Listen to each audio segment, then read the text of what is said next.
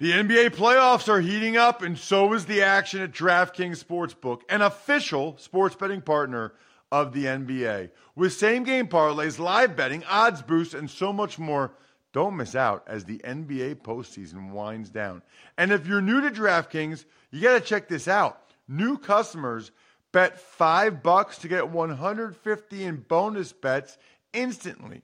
Download the DraftKings Sportsbook app now and use code ROSS. That's code ROSS for new customers to get $150 in bonus bets when you bet just $5.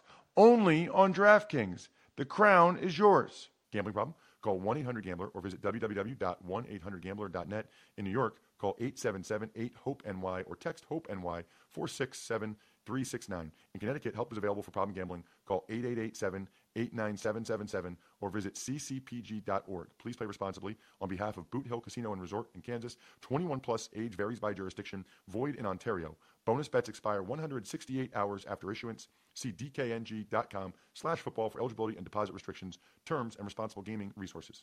It's the Ross Tucker Football Podcast. Oh, yeah, it is. But it's not just any Ross Tucker Football Podcast. It is a teaching tutorial Thursday with Professor Greg Cosell from NFL Films University in class, presented by DraftKings. Hammer the over. You guys know what to do over at DraftKings. It's also a Winners Friday. No, it's a Winners Thursday because it's the last Ross Tucker Football Podcast of the week. But tell them what it is, Mike Singletary. I want winners. I want people that want to win. Unfortunately, Mike Singletary, I am a loser because I forgot to pick the spread the word winner via social media, the person that either retweets or likes or quote tweets or replies or whatever on Twitter or Instagram or Facebook to either at Ross Tucker NFL or at Ross Tucker Pod. I forgot to pick out somebody who took advantage of one of our sponsors this week and then emailed me, Ross at RossTucker.com. There's a sponsors page over at RossTucker.com. And I forgot to pick out one of the new subscribers on YouTube. And we got a bunch with Andrew Barry yesterday and Warren Sharp and Michael North and Matt Nagy and Micah Parsons and Greg Cosell every week. We are absolutely on fire. People watching and listening and spreading the word about the show. But I forgot all about winners this morning. That is my fault, probably because the Paxtonia Pink Puppies won again last night. And I am the head coach. But no excuses. I've got to be better. We will have winners on Monday's Ross Tucker Football Podcast.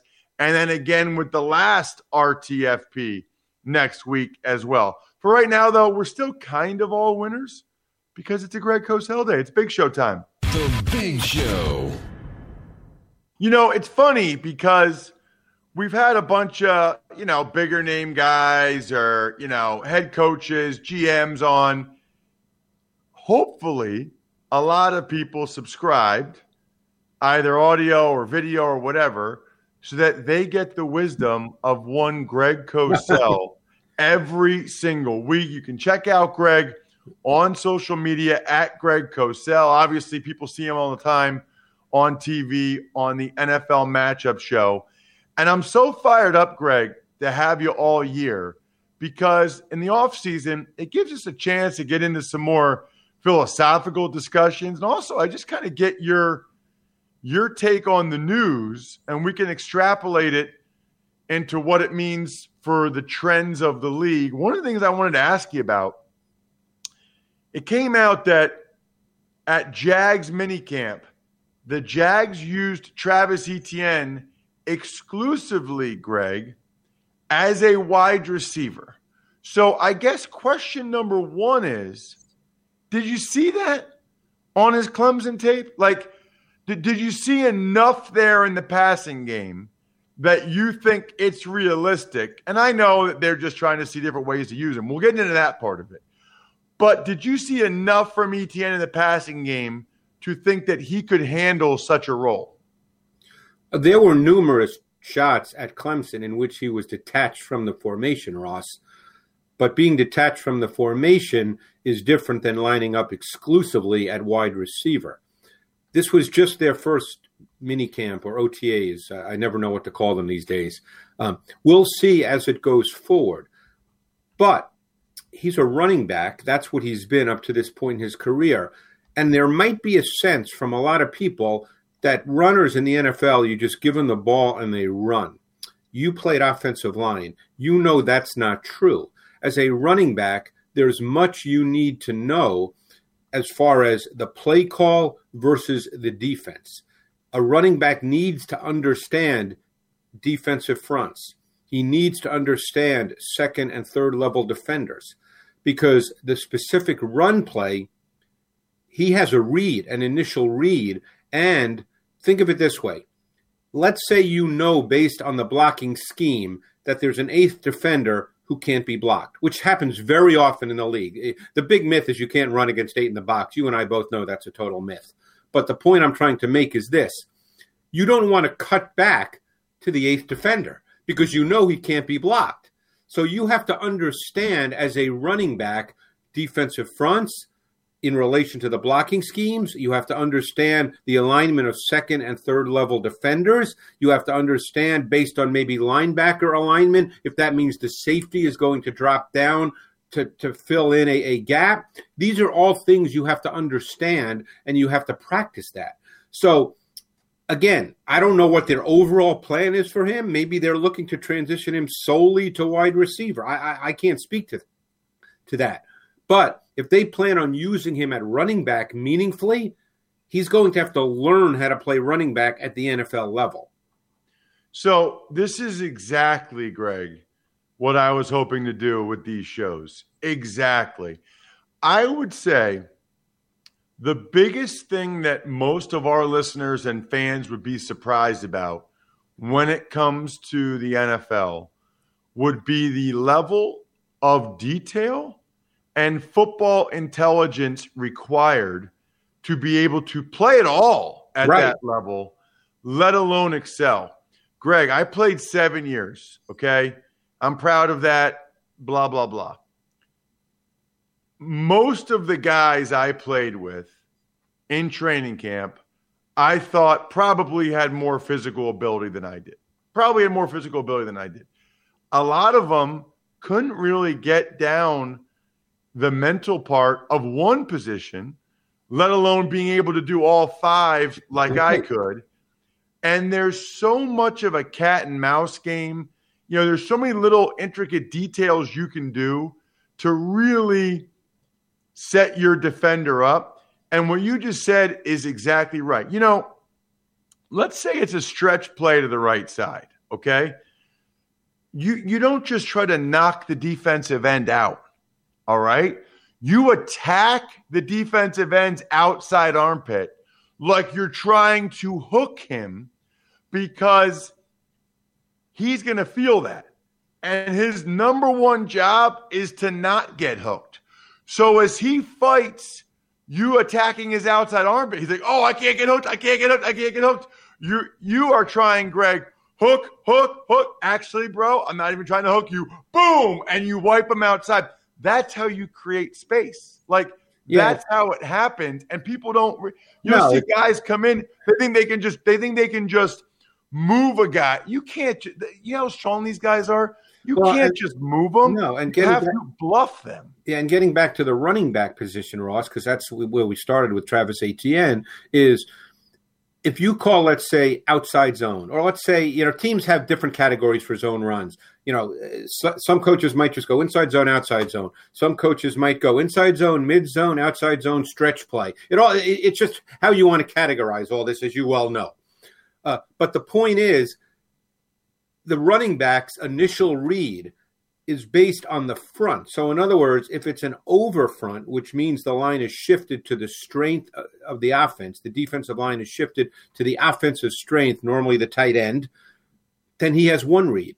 If it's an under front and the defensive line is shifted to the weakness of the offensive line, which is away from the tight end, then he has another read. You have to learn these things. You don't just give a back a ball and say, let's run around and see what happens. All this stuff has to be taught, and it's much more detailed and nuanced at the NFL level. Yep, and here's the deal. A lot of times they're looking at the first defensive lineman to that side of the ball or the end defensive lineman to that side of the ball. They are watching to see, do we get him hooked? Do we get leverage on him? Right. Or is he going to get pushed outside and I'm going to cut it back inside of him? Right. To your point, they need to know exactly who is being blocked and who's not. And how they're being blocked. Right. To your point about the eighth guy in the box, a lot of times that down safety, he is getting blocked. The guy that isn't is the end man in the line of scrimmage. So you can't cut it all the way back because he's coming down the line hard. Let me get to the next point, which is running backs as receivers. Yeah. It feels like this is all the rage now, and you hear all the time, he can run every route on the route tree. He runs wide receiver routes. How many of these guys does that really apply to, Greg? Like, are we forcing it, or are there a lot of guys that really can do that? There's not a lot, because a lot of guys don't have experience doing it. And just because a guy can run a wheel route out of the backfield doesn't mean he can run wide receiver routes. But there's not a lot of guys that can truly run wide receiver routes. Detaching a guy from the formation and saying run a go route does not automatically mean he runs wide receiver routes.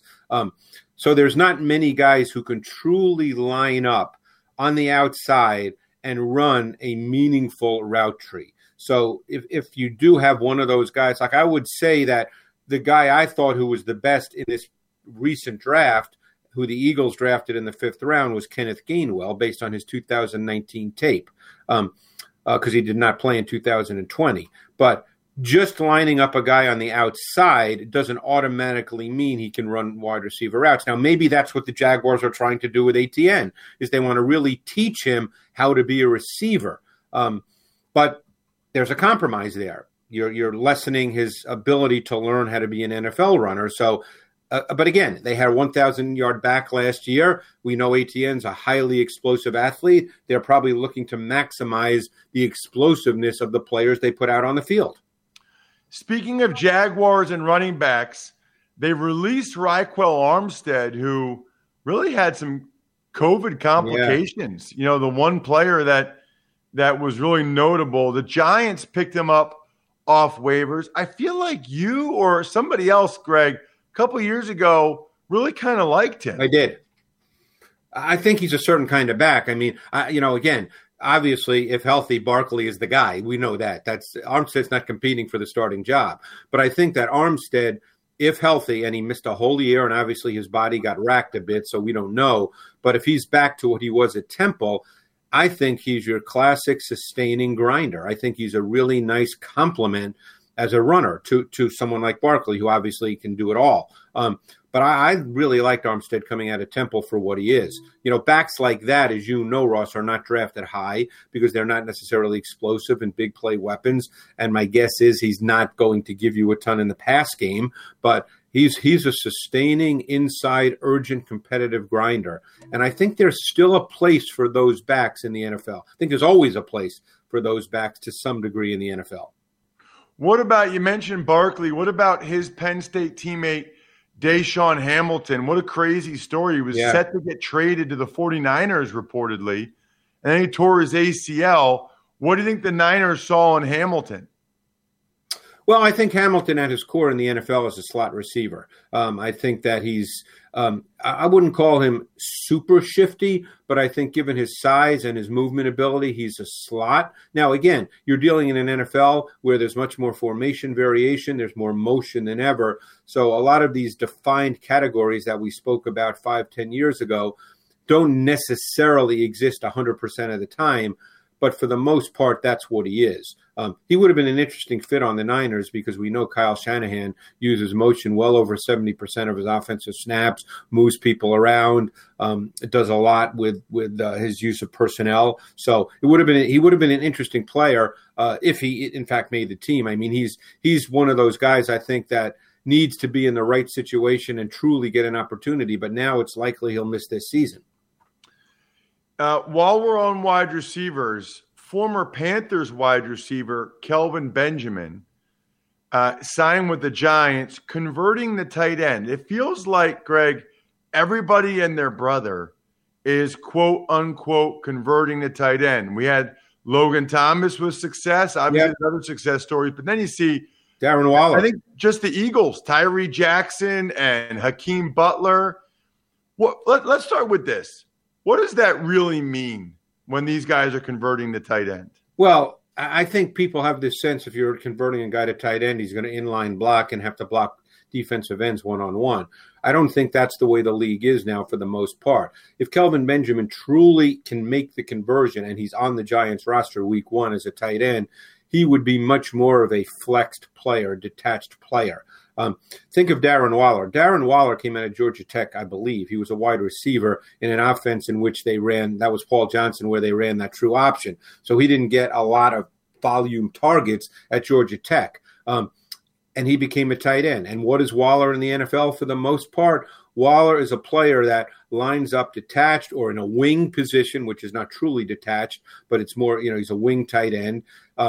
I think I remember him catching a touchdown pass last year, beating a corner, Mike Davis of the Chargers. I mean, that's the way you use these players. If Kelvin Benjamin is truly going to make this transition, he'll be a detached, split matchup player. That's what he'll be. He's not going to be an inline tight end who you're going to feature for your strong side run game. So when people say they're transitioning to tight end, you have to understand what that means, Ross. He's not going to be an inline player. He's simply going to be they'll designate him as a tight end because they'll probably still have 3 wide receivers on the field when they go 11 personnel, 1 back, 1 tight, 3 wide, but he'll really be a detached matchup player. So I guess what's the difference then between a guy converting the tight, quote unquote, converting tight end or just being a big slot? Not a ton, depending on usage. Because Kelvin Benjamin, and again, these bigger guys, obviously Darren Waller plays the large majority of the snaps. So he does line up in multiple positions. But Benjamin, this is brand new for him. More than likely, he would not be playing in your quote-unquote true base offense. He'd be playing when you go to your quote-unquote sub packages on offense, where you go with 3 wide. So, he'd line up anywhere. He could be a slot. You could line him up as the way the Chiefs do more than any team in the league with Kelsey. They line up Kelsey as the single receiver to the short side of the field on the back side of 3 wide receivers. That's the boundary X position. You could see Benjamin, if it works, line up there and then see who plays him. Obviously you're looking for matchups. It's a matchup league. You're looking for matchups. Couple other questions I wanted to get to because they've been in the news this week, one of which Steve Fezzik, my co-host on the Even Money podcast, which we usually record on Tuesdays, went crazy. He's a fan of Pro Football Focus, but they had Tom Brady as the number 2 quarterback in the NFL going into the 2021 season. Now, I know he played very well towards the end of the year. They have some statistics that back that up. And I know you're not a list or a ranking guy, Greg, but you know who the quarterbacks are. Do you think you can make an argument that Tom Brady is still the second best quarterback in the NFL behind Patrick Mahomes? And you know me, Ross, my question would be, why are we even making this argument? What's the point? Tom Brady played extremely well last year over the last half of the season. And for the most part through the playoffs, he did get a little lucky in the NFC Championship game where he did throw 3 picks. But for the most part, down the stretch, he threw the ball extremely well and he played very, very well. Again, Brady falls into that category now, which is a discussion you and I have had about quarterbacks. As you look at young quarterbacks coming into the league, do quarterbacks need to have the ability to make second reaction plays? And second reaction can be defined in multiple ways. Brady is a master at working the pocket, so he can make late in the down pocket throws, which you could, if you really wanted to make the argument, you could argue that those are second reaction plays. They're just pocket plays. But people think of movement when they think of guys getting out of the pocket. But, I'm not going to sit here and get into, well, gee, Deshaun Watson had a better year or this guy had a better year just based on numbers. And I can't speak to Pro Football Focus. Those guys do an unbelievable job, but I don't know their criteria. So I can't speak to that. I can only speak to what the tape shows. And Brady played at a very, very high level for the last 10, 12 games of the 2020 season. Yeah, I guess from my perspective, it'd be hard for me to put him ahead of Aaron Rodgers or Josh Allen, what some of these guys did last year. Rodgers is one of those guys. I think we lose sight of how great Aaron Rodgers is. So again, I'm not a list guy, and I'm not going to get into, Rodgers should be there ahead of this guy or ahead of that guy. I thought Aaron Rodgers was phenomenal last year in every way. I thought he played exceptionally well within the structure of that offense. I thought he threw the ball really well. He still made second reaction plays when demanded. But, if you talk to coaches, I've talked to coaches who've been on the Green Bay staff, and they'll tell you that Aaron Rodgers is just an absolute savant, that he's just a genius. He played at an extremely high level a year ago, and I know he's in the news for reasons that are not related to football, but he's a really, really high-level player. Greg, if I asked you in your 42 years at NFL Film, who's the best deep threat wide receiver you've seen, who would you say? Stanley Morgan. Really? I don't know. I just pulled that name out. That is that's an interesting one. He played in a little different era. I remember Grogan to Morgan. Morgan was the guy that everybody started saying when he's leaving. And that was a different era where, he would catch 40 balls for, 20 plus yards a reception, but the game was different. But, we live in a world, I know this has all been in the news. I think people forget a little bit about Deshaun Jackson. Deshaun Jackson has been a major deep threat receiver, never been a true volume receiver. The game is a little different. There's a lot more balls being thrown. So receivers today, obviously this relates to Tyreek Hill, he'll catch a lot more balls because of the nature of pass offense in today's NFL. If Tyreek Hill played 15 or 20 or 25 years ago, you might be talking about a guy that catches 40 balls for 20 yards a catch. It was a different game. But it's a social media world. We make judgments every 5 seconds, and people forget, what happened in the past. But there's been a lot of, I go back a long way, Ross, as you know. I think of guys like Cliff Branch. That's what I was going to say. Yeah. Cliff Branch, Lynn Swann. Yeah. Obviously Randy Moss. I will say this, though. I don't think I've ever seen a faster guy on a football field than Tyreek Hill. I don't think, with my eyes, I never felt that before. Yeah, and he's a little different kind of fast because he's not a long athlete. So, some of these guys, neither was Deshaun, obviously, but, think back to like a Willie Gault, okay? And Willie Gault played on a team that did not throw the ball very much, but he was a track guy, and you remember Willie Gault. He could run now. Yeah, he is the man, Greg Cosell, at Greg Cosell on Twitter. Fun conversation. Thank you, Greg. Thanks, Ross. Appreciate it. I appreciate you, and I appreciate Level Select CBD, especially when I know guys like golf legend Ricky Fowler, former NFL quarterback Carson Palmer are using Level Select CBD sports cream and roll-ons to get the relief they need. And now, how about this? Level Select CBD is sponsoring a free-to-play daily fantasy golf contest. Head to DraftKings.com and make your picks in the Level Select Golf Classic for your shot at $5,000 in cash prizes.